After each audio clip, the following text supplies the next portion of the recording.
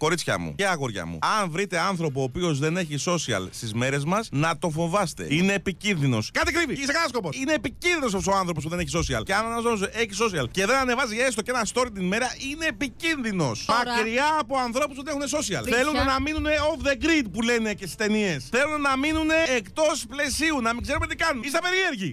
Σάμ καφίμι. Εγώ με τα social δεν μπορώ. Είναι σαν κάτι παλιά. Θυμάστε κάτι φίλους που είχαμε. Εγώ την τηλεόρασή μου την έχω βγάλει έξω το δωμάτιο. Όξο! Εμείς σκεφτόμαστε ότι δεν θα έχω το νου μου, ποια έκανε follow, ποια του πάτησε καρδούλα. Γιατί παίζει διαζώσεις, Ελένη Μικράκη. Την πατάει αλλιώς την καρδούλα αυτός. Άνθρωπος που δεν είναι πρόβατο δεν είναι άνθρωπος.